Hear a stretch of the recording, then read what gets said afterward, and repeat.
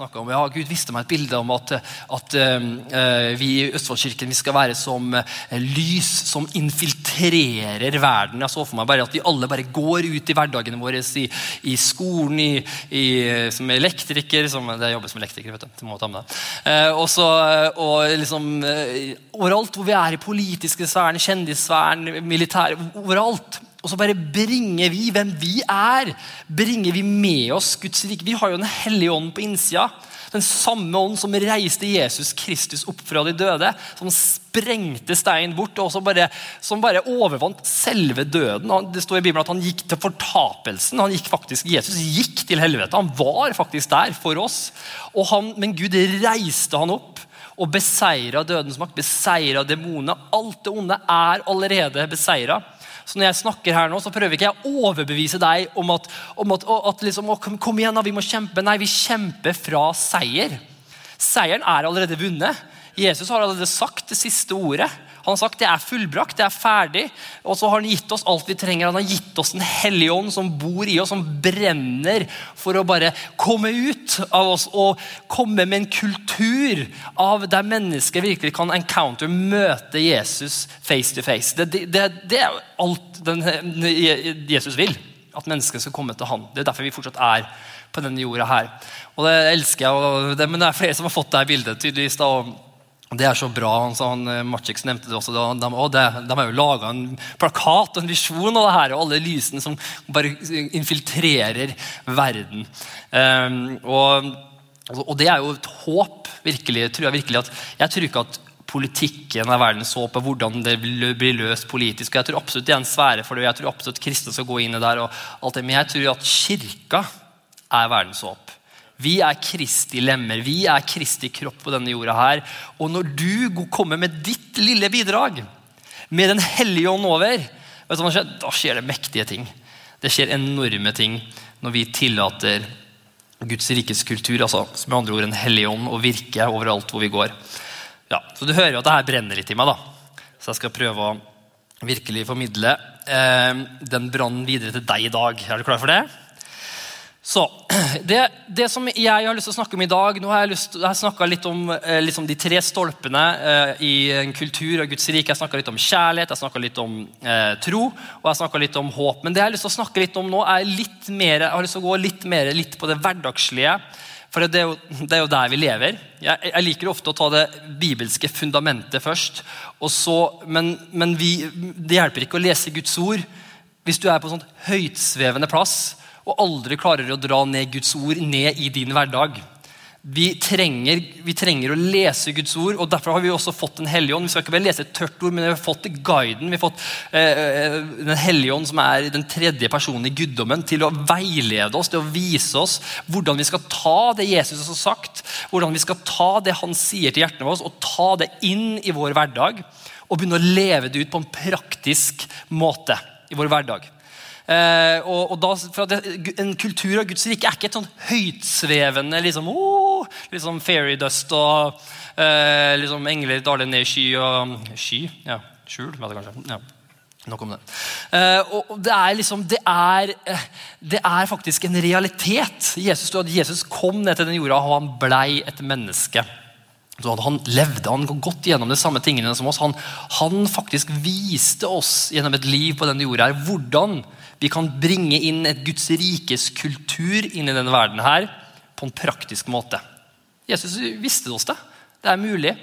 Så det som jeg har lyst til å snakke litt om i dag, det som på mitt hjerte i dag, noe som et praktisk ting som jeg har jobbet litt mye med, og som virkelig som jeg tror essensielt kjempeviktig for å være åpen for Guds rike i livet vårt.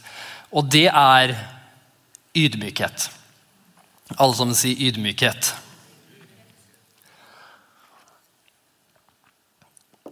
Det var ydmykt sagt til deg. Så ydmykhet, jeg hadde egentlig tenkt å kalle den prekene her åpenhet, å være åpen. Jeg tror å være ydmyk, å være åpen, noe som liksom, ja, det ganske likt. Og jeg tror at å være ydmyk, det så viktig, at det står flere steder i Bibelen der både Paulus og jeg tror I hvert fall det står Jakob og Johannes, nå husker jeg ikke om det var Paulus eller Johannes som sa det, som sa at Gud står det stolt imot, men det ydmyke I en nåde. Ydmykhet. Så, men når jeg tenker på ydmykhet, da tenker jeg på barn. Og det gjør også Jesus. Så nå skal vi gå inn I det første bibelverset, som Jesus snakker om å være som et barn. Du klar? Ser du det? Da leser vi Markus 10, 13-16. Så står det, så kom det til ham med små barn for at han skulle røre ved dem. Men disiplene truet dem som kom til dem. Jeg liker at disiplene virkelig trodde han visste hva som var best hele tiden. Men da Jesus så det, ble han meget harm og sa til dem, la de små barna komme til meg og hindre dem ikke. Jeg elsker å se hvor passionate Jesus når faktisk disiplene begynte å hindre barna. Og da står det, da ble faktisk Jesus, nå det nok. Det gjør det ikke. De veldig viktige for meg. La dem komme til meg og hindre dem ikke. For Guds rike hører slike til. Sannelig sier jeg dere, den som ikke tar imot Guds rike, slik som et lite barn, skal slett ikke komme inn I det. Og han tok dem I armene sine og la hendene på dem og velsignet dem. Jeg har et bilde her, jeg synes det maleriet så fint. Bildet av Jesus med barna, og bare hvordan han bare med dem, med barna. Men mange ganger så ser vi på det bildet her, så tenker vi bare, barn og Jesus, så søtt, tenker vi liksom. Men det som greia liksom at for Jesus, eller for Gud da, så du også et barn. Det vil jeg vil bare degradere deg litt her I dag. Når Jesus ser på deg fra himmelen, der han sitter I dag, når Gud Faderen ser ned på deg, så ser han ikke en voksen som kan alt, som har kontroll på livet. Han gjør ikke det. Han ser en hel haug av barn. Om du kristen eller ikke kristen, han ser ned på menneskene, så ser han barn. Og jeg elsker at jeg skal ikke ta det bildet nå, men jeg elsker at og barn, de liksom, jeg har jo 3 barn selv, så jeg har begynt å bli litt vant til hvordan det men virkelig, Gud har vist meg så mye gjennom bare barna mine. Og mange ganger har jeg faktisk snakket gjennom barna mine til meg også. Det har vært veldig ydmykende, men veldig bra. Men det som så bra med barn, at barn, de for det første, så barn totalt avhengig av foreldrene sine. De vet det. De har ikke noe problem med det. De bare avhengig av foreldrene sine. Og de har ingen problem med å spørre. Men må bare, jeg sulten. Hva skal jeg bare kommer og bare står sånn. De små barna kommer jo bare, de har ikke ord engang, de bare gjør sånn her. De trenger ikke å si det engang. Jeg helt avhengig av deg, og du vil gi meg alt jeg trenger. Så her jeg. Det en sånn ydmykhet med barna, at vet du hva? Barn har det veldig enkelt. De sier, jeg avhengig av deg, og det helt greit. De har ingen skyldfølelse. Nei, jeg avhengig av Gud, og jeg burde klare meg selv. Da det gått igjen. Det et veldig usunt tegn på et barn. Hvis et barn går rundt og tenker at jeg burde klare meg selv. Veldig usunt tegn på et barn. Men barn veldig enkelt. Et sunt barn, de bare, jeg trenger deg. Jeg helt avhengig av deg. De vet at de helt avhengig av foreldrene sine, og de merker at uansett hvor de så klamrer de seg fast. Hvis det noe skummelt, så bare husker jeg Victoria fortalte det før. Vi gikk på sånn badeplass, og det var masse ungdommer der, og hun syntes det var litt skummelt. Hva eneste hun gjorde, hun klamret seg fast til meg. Jeg kjente hun bare, hånda bare klemtes litt hardere, så bare dro hun seg inntil meg. Og hva skjedde da? Jo, så lenge pappa her, da går det bra. For han har kontroll. Og det en ydmykhet der til barna, at de vet at, vet du hva, jeg avhengig av pappaen min, mammaen min. Jeg avhengig av foreldrene mine. Og det helt greit. For jeg vet at de elsker meg så mye, og at de vil faktisk ta vare på meg. Og nummer 2 at de vet at de ikke kan alt. Har du lagt merke til det? Noen barn, ja, nå snakker jeg ikke om barn i 4-årsalderen, som jeg har nå, for de tror de kan alt, men mange barn, de helt ok med at de ikke kan alt, og det elsker med barn, de spør spørsmål, og det så mange spørsmål de spør, som mange ganger så bare, oi, det spørsmålet, hadde en voksen spurt meg det spørsmålet, så ville det vært veldig weird, men de spør, og så ser du de store øynene til barna som ser på meg, ja, nå skal de svare meg, liksom, de vet at de ikke kan alt, og de synes det greit. De har ikke noe problem at de ikke kan alt. Hvorfor? For de vet at de har lang vei å vokse, og de nyter prosessen av å bli større. De nyter prosessen av å vokse og bli den de er skapt til å bli. Og det du ser, de leker og koser seg, og så spør de, hva det? Hva gjør det? De har en sånn barnslig nysgjerrighet, og de vet at de ikke vet alt. Helt til de blir 4 år, eller 2 eller 4 år, da skjer det ting. Og jeg oppdaget at det her gjelder ikke alle, men mange av dem, hvis du gjør det på en bra måte, så de veldig flinke å ta imot irettesettelse. Selvfølgelig ingen barn som liker å bli kjeft av huden full på, men det jo en feil bilde av irettesettelse. Jeg tror ikke Gud kjefter og straffer oss mennesker, og det gjør han ikke. Han ønsker å gjenopprette oss mennesker. Men ofte når jeg snakker med barna mine på en respektfull måte, så ser de kjempeåpen for å ta imot forandringer i måten de skal gjøre ting på. Selvfølgelig i en viss grad da. Når 4-åringen min eller 2-åringen min ikke har lyst til å spise den suppa, og jeg sier at det lurt at du spiser den suppa, og han kaster den skjea veggimellom, så ikke alltid det funker. Men bortsett fra det, så barn generelt, de bare vet at de kan ikke alt. De vet at, vet du hva, jeg trenger veiledning her, og jeg får ikke til det her. Hvordan skal jeg gjøre det? Hva irettesettelse? Irettesettelse ikke først og fremst, du slem, og du fæl, og du burde ikke gjort det. Nei, irettesettelse veiledning. Nei, vet du hva, sånn gjør vi ikke. Sånn gjør vi. Det blir visst noe annet. Rettesettelse kommer fra et hjerte av kjærlighet. Og når det rettesettelse blir gjort bra, så det står i Bibelen faktisk i Guds ord, så står det at den som elsker rettesettelse skal bli velsignet. Og så står det også at Gud rettesetter de han elsker, som en kjærlig far gjør for sine barn. Og det så 3 enkle punkter egentlig på hvordan barn og det rett og slett at de ydmyke av natur. Og så blir de gradvis mer og mer egen og mer og mer stolt. Men lite barn, som Jesus sa, de ydmyke av natur. Ok. Så det jeg har lyst til å snakke om i dag, det egentlig det her å være åpen. Jeg kjente at Gud har lagt på hjertet mitt at jeg tror Gud gjør ting i verden i dag. Jeg tror ting skjer. Jeg tror Gud kommer til å gjøre noe stort i kirka vår så. Jeg tror Gud holder på å gjøre ting som kanskje ikke vi helt forstår, men virkelig, jeg tror virkelig Gud på ferde til å gjøre noe stort. Så jeg kjente at han sa til meg at jeg skal begynne å forberede oss på at Gud skal begynne å komme med en kultur av Guds rike. For det som skjer at mange ganger så sitter vi her i kirka, og så sier vi, ja, vet du hva, vi har så lyst på å ha mer av deg, Gud. Vi har så lyst til å oppleve mer av deg. Vi har så lyst til å se mennesker bli frelst og ditten og datten. Men vi ikke villige til å ha det ukomfortabelt. Det vil vi ikke. Der går grensa. Men så lenge alt komfortabelt, Gud, og så lenge ingenting blir rart, og så lenge jeg får sitte på samme plassen min, og så lenge jeg slipper å gjøre ukomfortable ting, vet du hva, Gud? La ditt rike komme. La din vilje skje, men ikke ukomfortable ting. Da blir jeg ikke med. Skjønner?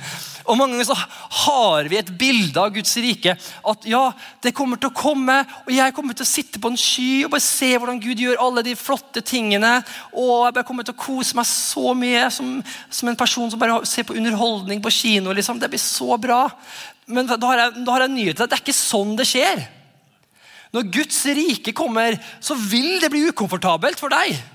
Ting skjer som vil bli rart. Du vil oppleve ting som vi ikke har sett før. Det vil være ting som unaturlig. Og hvis vi ikke ydmyke og passer hjertet vårt for stolthet, så vil vi gå glipp av det Gud faktisk har lyst til å gjøre hos oss. Og det med stolthet, det har jeg lyst til å snakke ut ifra min egen erfaring. For hvis det en ting jeg har slitt med mest, eller jeg har måttet jobbe med mest i mitt liv opp gjennom oppveksten, så det stolthet. Og alle bare nikker, ja, det vi helt klare over, Kenneth, ja, det ser vi. Det tenkte du ikke å si engang. Neida. Men så når jeg vokste opp, for det første, jeg vet ikke om det personlighetstypen min, men det verste jeg visste var å ta feil. Det var det verste jeg visste. Og noen ganger så tok jeg meg selv at jeg visste egentlig at jeg hadde tatt feil. Det noen som har vært der før. Men du fortsatte å krangle på det, for du ville ikke ha feil. Du vet egentlig at du har feil, men vet du hva? Nei, men du prøver å tviste det på alle mulige måter. Prøver å overbevise at nei, men jeg har i hvert fall ikke så feil. Jeg har jo litt rett da. Men i bunn og grunn så har jeg lært meg at det har vært en stolthet der. Og der jeg har ikke likt å ha rett. Jeg liker å ha kontroll. Jeg liker alltid å lese Guds ord og jeg skal ha kontroll på ting. Og så når plutselig ting har skjedd utenfor det jeg har lært av min teologi, så har jeg blitt helt satt ut. Og jeg tenker, nei, det kan ikke være riktig.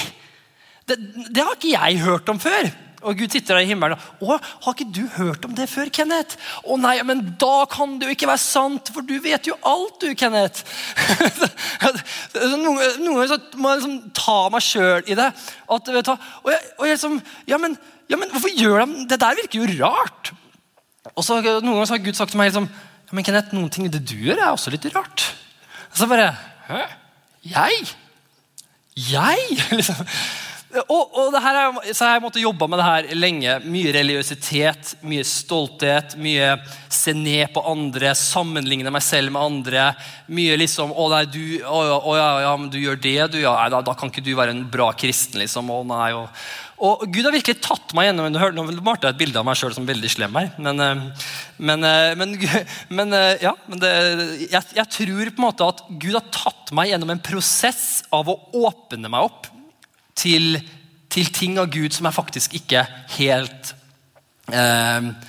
trodde var for meg da, eller hvem Gud var.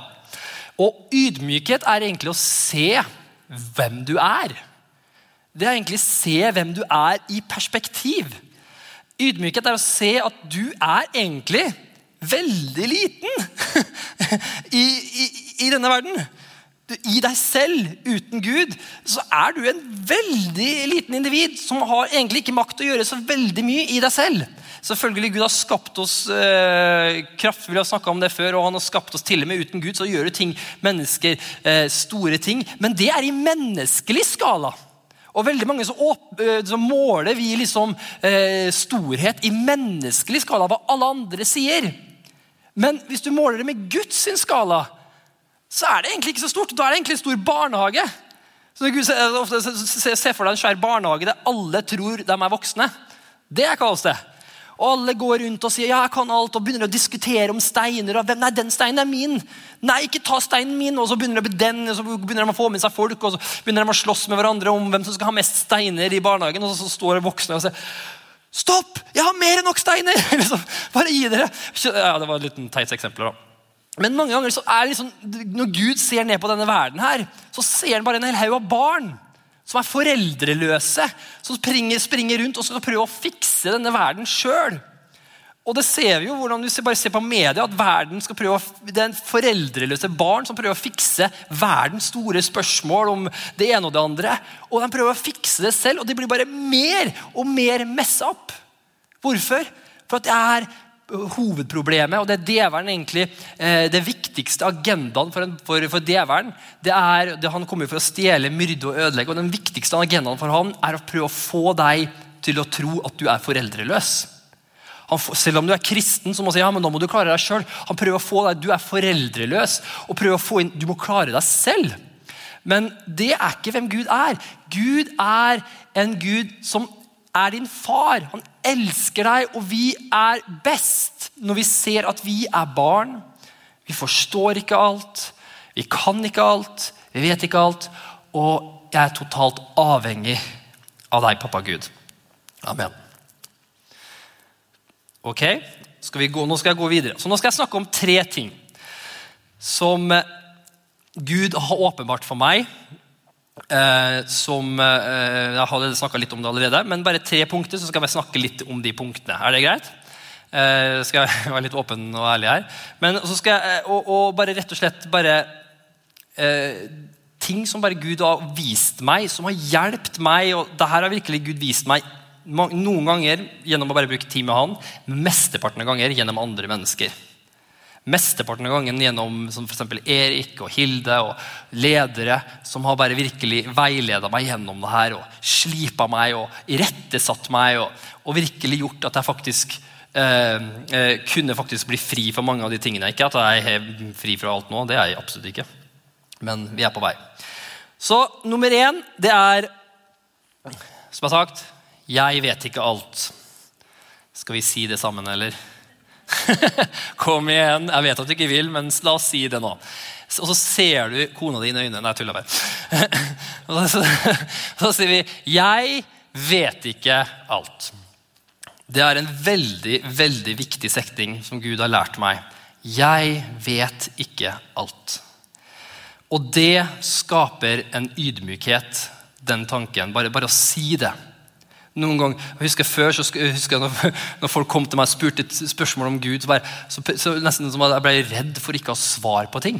Men det er helt greit å ikke vite. Det er helt greit å si, jeg vet ikke. Jeg vet ikke.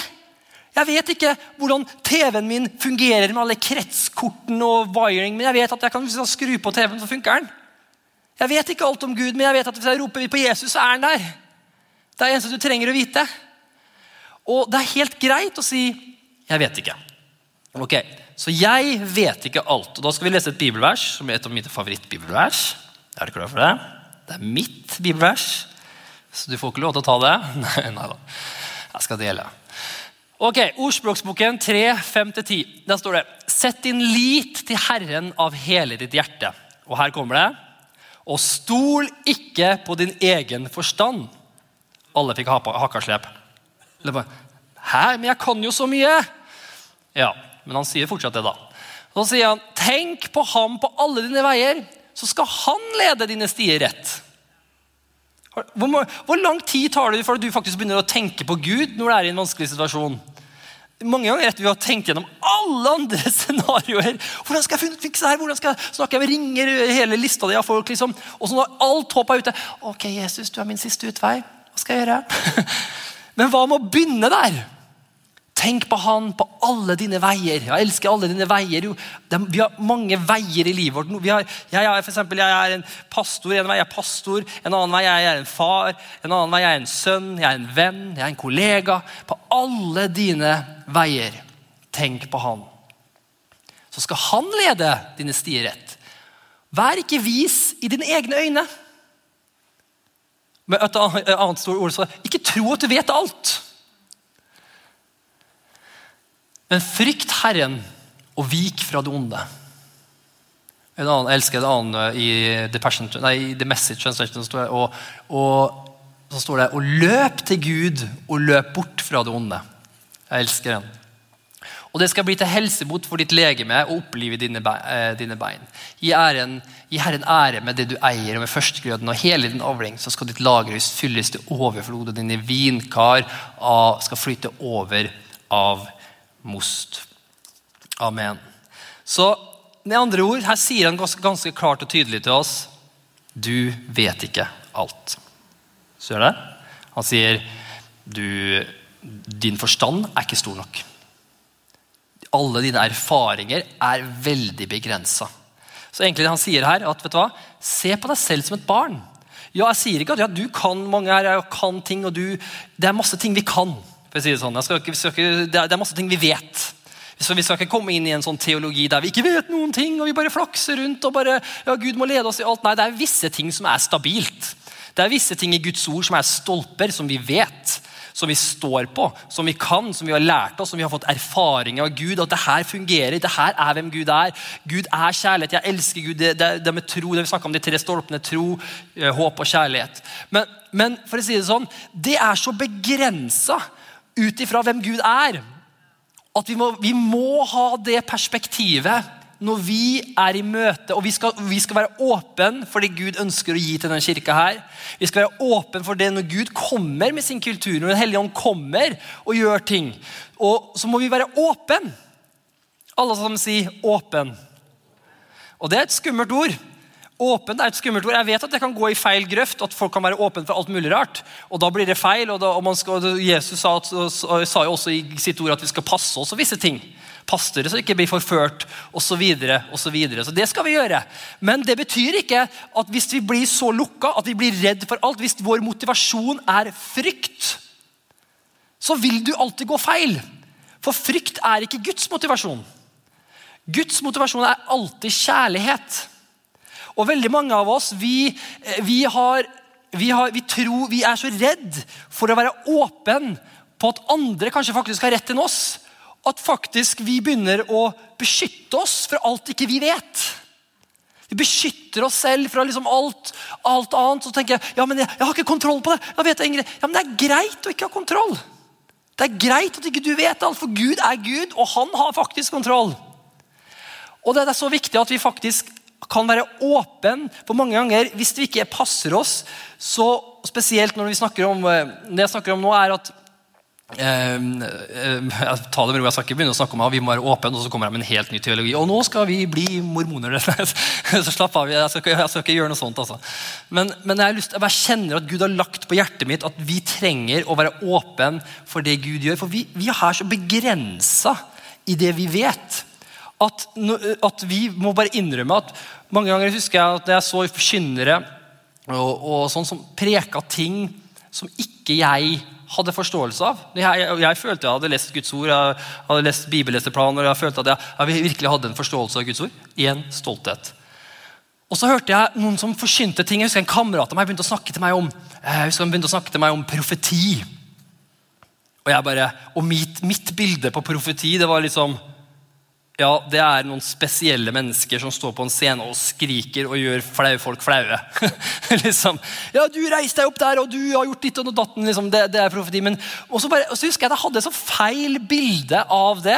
Nå skal ikke jeg snakke om det, det bare et eksempel. Men så begynte han, og så viste han meg bare hvordan han brukte det. Han viste meg, nei, jeg bruker profeti til å bygge mennesker opp. Jeg bruker profeti til å fortelle mennesker hvor fantastisk de hvordan Gud ser dem. At de faktisk datter, og at de en datter av Gud, de en sønn av Gud. Og virkelig se det Gud har for dem.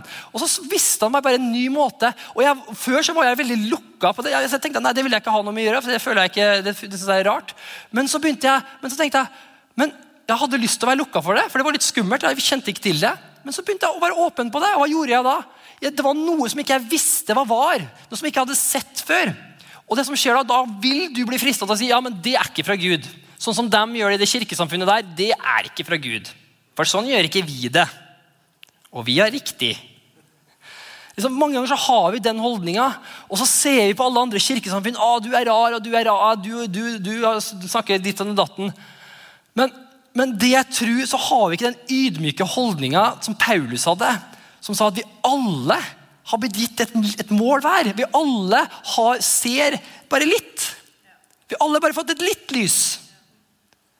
Og når vi ser det, så har jeg sett det at de fleste kirkesamfunn har fått et lite lys.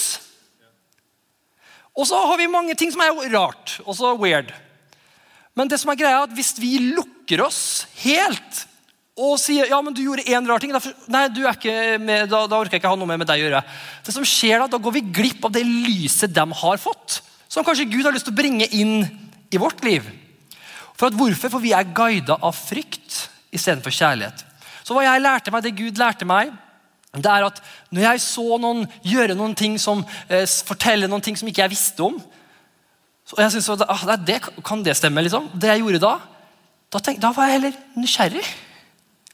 Og så har jeg en relasjon med en hellig ånd som vet alt.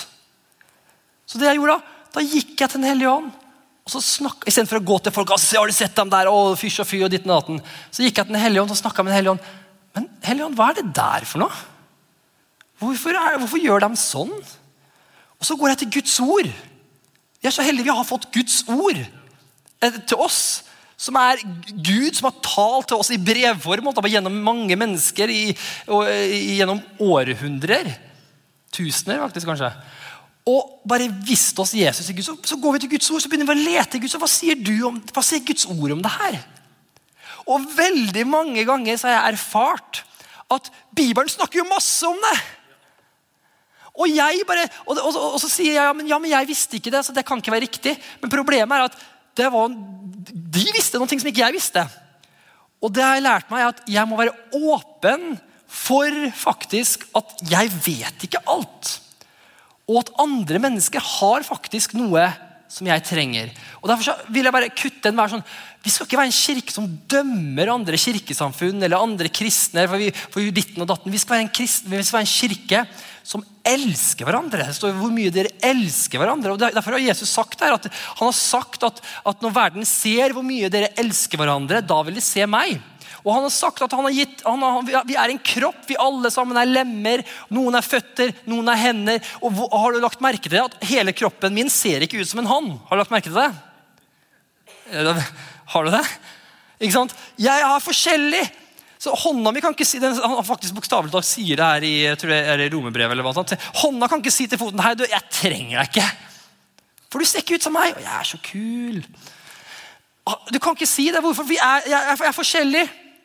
Hånda har en oppgave, foten har en annen oppgave. Og Gud vet det, og han har gjort det med vilje. Han har med vilje bestemt at du skal ikke få lov til å vite alt. Det er ingen mennesker på denne jorda her, uansett hvor lenge du har gått med Gud, som vet alt. Jeg skal ikke si at når man har gått lenge med Gud, så vet man mer. Da får man mer erfaring med Gud, og da øker visdommen og kunnskapen sin, og det trenger vi å lære fra den eldre generasjonen, så det er kjempeviktig, jeg sier ikke det. Men det vi må forstå er at det finnes ingen mennesker på denne jorda her som vet alt, bortsett fra Jesus, som var Guds sønn. Han visste alt. Men ingen mennesker vet alt, og derfor så må vi ha den ydmykheten i bunn og grunn, og den har hjulpet meg så mange ganger at ikke jeg går glipp av så mange ting Gud har lært meg. Bare fordi jeg har sagt det, men jeg vet ikke alt. La meg være litt nysgjerrig her og gå inn. Og så har Gud lært meg. Jeg husker jeg syntes tungetallet var kjemperart. Så gikk jeg i Guds ord og leste om det. Fant, wow, det er jo fantastisk verktøy. Snakket om det med folk datt, og syntes det var litt rart. Ja, det har kanskje blitt misbrukt gjennom året. Men skjønner, men jeg synes mange ting var rart. Men det har bare gått til meg. Jeg vet ikke alt. Og da får jeg et sunt bilde av meg selv. Og så i stedet for usunt er å være redd, men et nysgjerrig barn er sunt. Et nysgjerrig barn som går til pappaen sin og sier, pappa, jeg så noe rart der, hva er det for noe? Og da sier pappaen, vet du hva? Det der er ikke så bra, ikke hold deg unna det. Eller så sier han, vet du hva? Det er kjempebra, der skal vi se mer på, så viser han oss liksom, hvordan det fungerer og så videre. Og så får vi ting inn i livet, og vi blir beriket av resten av kroppen som ser annerledes enn oss ut. Og jeg føler at vi må være åpen for i den kirka her, at Gud kommer til å gjøre ting som faktisk kanskje ikke, som er utenfor vår teologisk forståelse. Ok? For at det kanskje du ikke vet, det vet Gud. Ved Guds øyne så er vi veldig begrenset. Det er ikke at Gud forandrer seg. Det er ikke at nå skal han gjøre noe nytt. Liksom at nå har Gud forandret seg, så nå gjør han noe helt annet. Nei, det er ikke det. Det er bare at vi bare ikke vet det. Vi kjenner ikke fylden av Gud.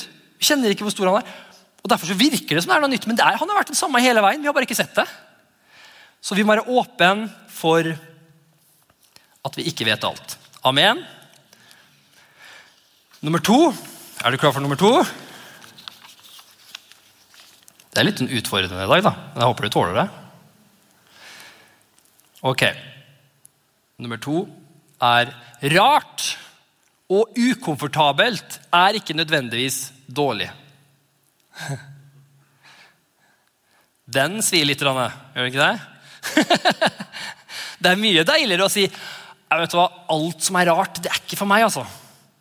Alt som er ukomfortabelt, det er ikke helt for meg. Jeg kjenner ikke at det er for meg altså. Det har vært mye deiligere. Men da er vi ikke ydmyk. Og en åpenhet til Guds ord, at selv om det er rart, selv om det er ukomfortabelt, så betyr ikke det at det ikke er Gud. Veldig ofte så er det faktisk motsatt. Mange ganger når Gud tar oss inn i noen ting, så er det veldig rart og veldig ukomfortabelt. Og hvis vi ikke åpen for nye ting av Gud, hvis ikke vi åpen for rart og ukomfortabelt, vet du hva som skjer da? Da går vi glipp av veldig mye som Gud har for oss. For veldig mye av det å komme inn i en kultur av Guds rike ukomfortabelt og rart. Alt som å komme inn i noe nytt, og det derfor jeg synes det så viktig at den kirka vi må være åpent, for at det kommer til å bli litt ukomfortabelt.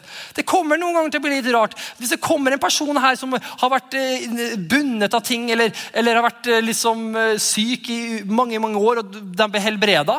Og så husker jeg en pastor sa det var en dame som ble frelst, og hadde vært liksom deprimert hele livet sitt, så ble hun frelst, og forsvant alt depresjonen hennes. Og hun bare sto der og prisa Gud, så han bare hopp og prisa Gud, og så stod det en annen som stod der. Og så gikk han, så var en annen person som gikk bort til pastoren og sa, kan ikke du få henne til å roe seg litt ned? Hun bråker så fælt. For det ligger latent i oss liksom at, nei, ikke vær så rar, ikke gjør så rart.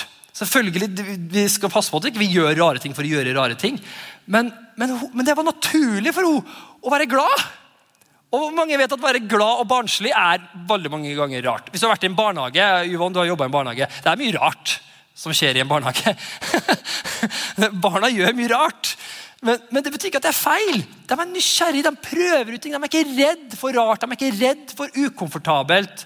Og det her så viktig, for når jeg hadde barna mine, når jeg skulle introdusere barna mine for nye ting, så var det rart og ukomfortabelt hver gang. Når jeg skulle introdusere Victoria og Johannes for å sykle, Victoria syntes det var kjemperart å sykle. Hun bare, pappa, må jeg virkelig kunne det her? Det en vits? Så, ja, det viktig at du lærer deg det her. Kom igjen nå, jenta mi. Og så begynte hun å sykle. Og så det får det ikke til. Og så bremsa, og så tryna, og skrubbsår, og ditten og datten. Og hadde på seg hjelm da. Men hun syntes det var rart. Men i dag, så sykler hun overalt. Hun elsker å sykle. Hvorfor hun ikke så glad i å gå? Så hun har en sånn her, det var kjempebra, sammen med svømming. Jeg husker jeg lærte dem på å svømme. De var livredd for å gå i hodet under vann. Det var kjempeekkelt og kjemperart å være i vann. Liksom, det jo skummelt, man kan jo drukne og greier. Det liker jeg ikke, jeg har ikke kontroll. Men så lærte vi ham, du kan bare flyte. Du kan ta noen tak, og så kan du dykkebilder, kan du se under vann. Og så bare mer og mer etter jeg lærte dem, så bare, wow, en ny verden. Og i dag jeg får dem ikke ut av vannet engang. De bare plasker og hopper og herjer i vannet. De så glad i å svømme. Tenk hvis jeg hadde sagt dem, Victoria, det rart for deg med vann? Nei, men da dropper vi det. Da skal vi aldri mer være borte i vann. Ok? Da kutter vi vann. Bare drikke, ok? Hva tror du hadde skjedd med Victoria da? Da hadde hun gått glipp på noe helt fantastisk, hadde hun ikke det? Ikke sant? Og sånn det jo hele veien. Hvis vi ikke åpen for rart og ukomfortabelt, så går vi glipp av det. For sånn det med Gud da. Gud har noe fantastisk for oss, men vet du, det litt rart i starten, det litt ukomfortabelt. Det litt rart med det overnaturlige, det litt rart med disse tingene som snakkes om i Bibelen. Det litt rart, det litt ukomfortabelt å legge hendene på en person som syk. Det litt spesielt. Men når du kommer inn i det, og begynner å se folk bli helbredet, se mennesker bli satt fri, du vil ikke gjøre noe annet. Skjønner du? Ok, det var et eksempel. Ok, så Abraham syntes det var rart å forlate alt, bare for at han hørte en stemme fra Gud. Han gjorde det. Moses, det var veldig rart for Moses å se en brennende busk som snakket. Det hadde han aldri sett før. Israels folk syntes det var veldig rart at det begynte å regne brød. Mandag fra himmelen. Og en sky ledet ham om dagen, og en ildsøyle om natta. Det var veldig spesielt. Det var veldig rart. Disiplene syntes det var veldig rart når Jesus gikk bort til en spedalsk mann og la handa på han. Og sa, bli ren. Han bare, Jesus, ikke gjør det, du blir smittet. Men han bare, nei, jeg legger hendene på han. Det var rart. Du ser gjennom hele Bibelen. Det var rart, på ukomfortabelt, på rart. Det var veldig rart når det kom ildtunger opp på hodet deres, så begynte de å tale i nye tunger som ikke engang visste hva de snakket om. Det var veldig rart når plutselig de trodde, nå har vi fått en hellig ånd, og så plutselig begynte en hellig ånd å si, nei, du skal gi det til hedningen nå. Hæ? Det var veldig rart, det var hele veien, det var nytt, det var rart. Og de trodde de visste alt, de hadde studert, de var jøder, de hadde studert Bibelen og Toraen, som det heter på den, som Gamle testamentet, Bibelen. De hadde studert, de kunne det utenat mange av dem. De trodde de kunne alt, vi har alt. Men de hadde jo egentlig ingenting uten Jesus. Det var rart på rart, ukomfortabelt på ukomfortabelt. Og derfor så tror jeg det så viktig at vi som kirke lærer oss at, vet du hva, selv om det selvfølgelig alt som vi skal ikke komme inn og bli en rar, weird kirke som bare gjør rare ting for å gjøre, det ikke det jeg snakker om. Den grøfta kan mange ganger ha gått i, at du ser kanskje at noen bare gjør rare ting for å gjøre rare ting. Men vi må være åpen for at Gud gjør ting som blir rart. Når mennesker her kommer til å begynne å bli helbreda fra syke, det vil mange ganger være rart å se. Det står i Bibelen at vi skal legge hendene, vi skal kaste ut demoner, står det. Hvor rart ikke det? Det mange som hopper over det verset, så tenker jeg, nei, det vil jeg ikke tenke på engang. Hvor rart ikke det? Men det står i Bibelen, det Gud som sier det. Spørsmålet nå vil du være åpen for det Gud sier, eller vil du lukke deg for at det rart? Og mange ganger så beskytter vi hjertet vårt for at vi har blitt skadet før av noe. Det er akkurat noe hvis noen barna mine, eksempel sønnen min, tok på en varm ovn på hytta her om dagen, automatisk, det var varmt, det var skummelt, så trekker vi oss tilbake. Og mange ganger så har vi de erfaringene i livene våre med andre kristne, at mange kristne har misbrukt ting, har gjort dumme ting, har virkelig gjort ting som har kanskje skadet deg, såret deg, skuffet deg, og så videre, og så videre. Og derfor så mange ganger så sier vi at alt det der rart. Alt det vil jeg ikke ha noe med å gjøre. Og så beskytter vi hjertet vårt. Men hvis vi ikke er forsiktige, så beskytter vi hjertet vårt så mye at vi til og med beskytter det fra Gud. Vi må alltid tillate oss selv å være sårbare. Og sårbar betyr at, vet du hva? Det her virker veldig rart, det er veldig ukomfortabelt for meg, men pappa Gud, jeg stoler på deg. Og så faktisk legger du fra deg våpnene, bretter ut hjertet ditt og sier, her er jeg, Jesus. Helt åpent for Jesus. Og det å være sårbar er å si at du bare gir noen en pistol, og du har ingenting. Gjør hva du vil. Han kan enten beskytte deg, eller han kan skade deg. Det er å være sårbar. Det er en risk hver gang. Og derfor er det så skummelt. Men når du er sårbar, tar den risken av å være sårbar, da kommer du inn i en relasjon. En hjertekontakt. Du får en connection. Og hva skjer da? Da tillater du Gud å bevise at han elsker deg. Vise deg at han er der for deg. Og hva skjer da? Da erfarer du Guds godhet. Du erfarer at han er der, men du må legge ned garden noen ganger. Noen ganger kanskje dere synes det er rart å bli lagt hendene på for å bli bedt for at du er syk. Legg fra det. I Bibelen står det, skal legge hendene på de syke, og de skal bli friske. Hvis du er syk, ikke la det stoppe deg for å bli lagt hendene på for å bli frisk. Mange av dere, kanskje mange her som ikke har tungetale eller ikke bedøpt den hellige ånd, det står veldig mye om det i Bibelen. Det er kanskje rart for deg, men ikke la det stoppe deg for å få det. For det står i Bibelen, og han snakker om det. Det er mye som er rart, det er mye som er spesielt, men Gud ønsker at det er veldig mange ting som vi skal komme inn i. Da kan lovsangerne komme opp, og så skal vi begynne å avslutte. Er du med? Ja, nei, det var litt rar preken. Ok. Og jeg merker det med Victoria, og spesielt Leo da. At Leo, jeg skulle klippe han her en dag da. Og det fant jeg ut, det var jo et mareritt i seg selv, å klippe en 4-åring med barbermaskin. Så han var livredd, for Janne hadde klippet den før. Og hun bestemte seg, vi skal power through, liksom, kom igjen, sitt stille, så bare, nei, hun gjorde ikke noe, hun er veldig snill, altså. Men hun bare prøvde å kjøre på, og han Elio er veldig sånn at han skal ha kontroll på alt, han skal passe på alt, men så når jeg gjorde det, så ja, men du bestemmer, du kan holde den selv, og det tok så lang tid for meg, for å faktisk tillate meg, og så bare fikk litt hår på seg, liksom, så hoppet han ut av stolen, liksom, alt var fælt, liksom, For han hadde opplevd at det var ukomfortabelt når han gjorde det med mamma, men jeg gjør selvfølgelig mye bedre enn mamma. Så når jeg gjør det, så blir det alltid bedre, sa jeg til Leo. Da var han ikke enig.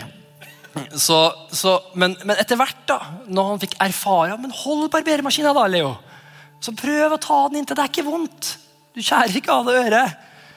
Det sa forresten bestefaren til meg også, så klippte han meg øret neste sekund. Så jeg hadde litt det i bakhodet når jeg snakket med om det her. Men så sånn, kjenn, og så tok han opp, og så prøvde han, og så var, ja, pappa, det er jo litt deilig da. Ja, sa jeg, du kan stole på meg. Og sakte, men sikkert så begynte han liksom å prøve seg frem, og bare, ja, det går bra, da kan du prøve. Og så klippte han meg, så sånn til meg tilbake. Ok, og så forklarte han hva jeg skulle gjøre, og så fikk jeg faktisk klippet han til slutt. Det tok 3 timer, men jeg fikk gjort det til slutt. Men sånn kan det også være med oss kristne. Vi har opplevd ting i livet vårt som gjør at vi har blitt såret, eller vi har opplevd ting som vi vil ta avstand fra. Problemet mange ganger at hvis vi lever i frykt for å bli såret, så hindrer det deg i å connecte med Gud. For det som skjer er at når du beskytter deg fra alt, så beskytter du deg også fra Gud. Og Gud ønsker at du skal, ja, det er sunt å ha en gard oppe for mennesker som skal skade deg, det skal vi ha. Det er naivitet å ikke ha det. Vi skal sette grenser med. Visse mennesker er ute etter deg og vil deg vondt.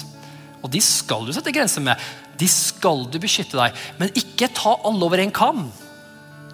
Bestem deg for å si, vet du hva Gud? Jeg synes det her er veldig skummelt. Men jeg er villig til å prøve det her. Og så blir du med et eventyr med Gud. Så vil Gud gjøre sånn som jeg gjorde med barbermaskinen. Han vil sakte, men sikkert vise deg det. Og ta deg inn i noe nytt. Og det som skjer er at du får oppleve nye dybder og nye fylder av Gud. Som kommer til å virkelig være fantastiske for deg. I det du kommer til å gå gjennom i fremtiden. Hvorfor? For du er åpen for ting som er ukomfortabelt og rart. Tusen takk for at du tunet inn og at du var sammen med oss på dette programmet. Vi håper det var til hjelp og til oppmuntring i din hverdag. Dersom du ønsker å ta kontakt med oss, kan du gjøre det via nettsida vår, østfoldkirken.no, og vi setter veldig pris på å få tilbakemeldinger dersom det programmet her har vært oppmuntring for det eller til hjelp for det, så setter vi stor pris på å høre det. Ha en velsignet uke.